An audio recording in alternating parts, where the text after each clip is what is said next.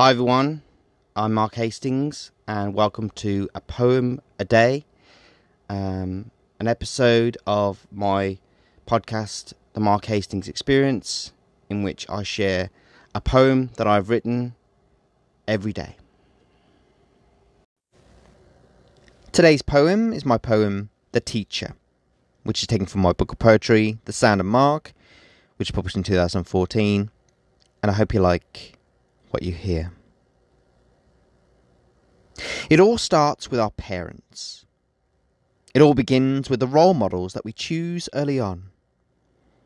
It all grows from the first seed sown in the soft ground of our early years, when we are soaking in everything that we see and asking what it all meant.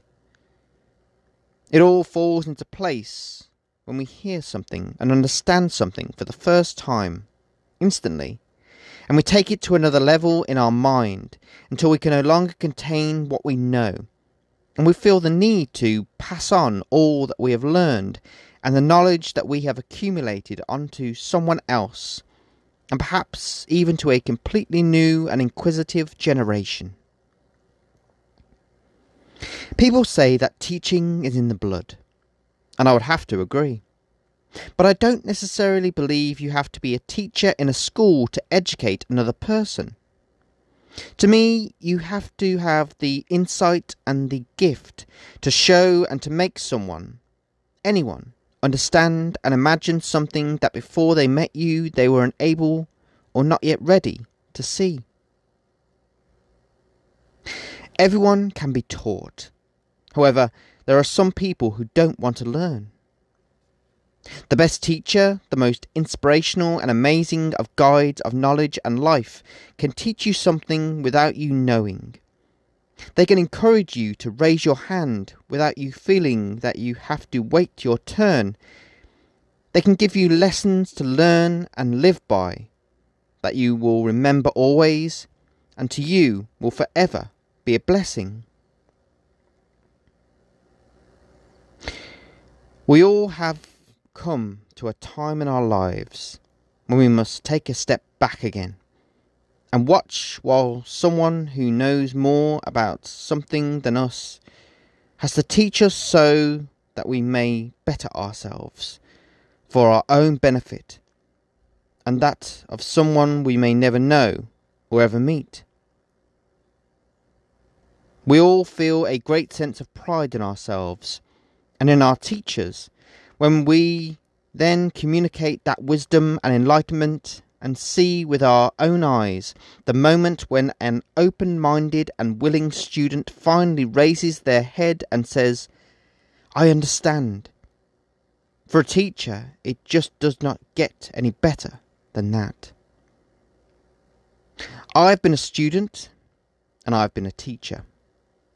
I will always be the one who seeks out knowledge, and I will want to pass the torch of what I hold in my grasp, even if it is just to one person at a time, but with the impact, the energy, the influence, and the resonance of a public speaker.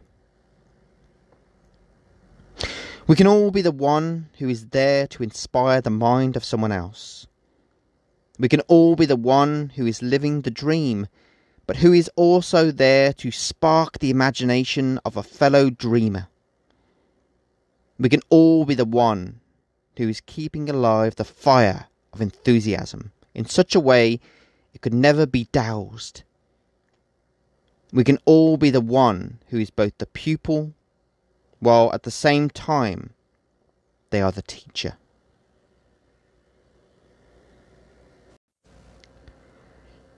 If you like what you heard in this episode of the podcast and you wanted to read some more of my poetry, then you can do so by going over to markthepoet.me.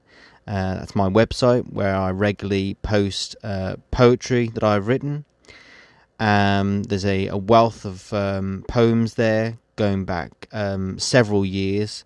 So I'm sure that if you liked what you heard in this episode of the podcast and you like poetry and you like me, then I'm sure that if you head over to my website, markthepoet.me, you'll be able to find some more poetry that you'll like.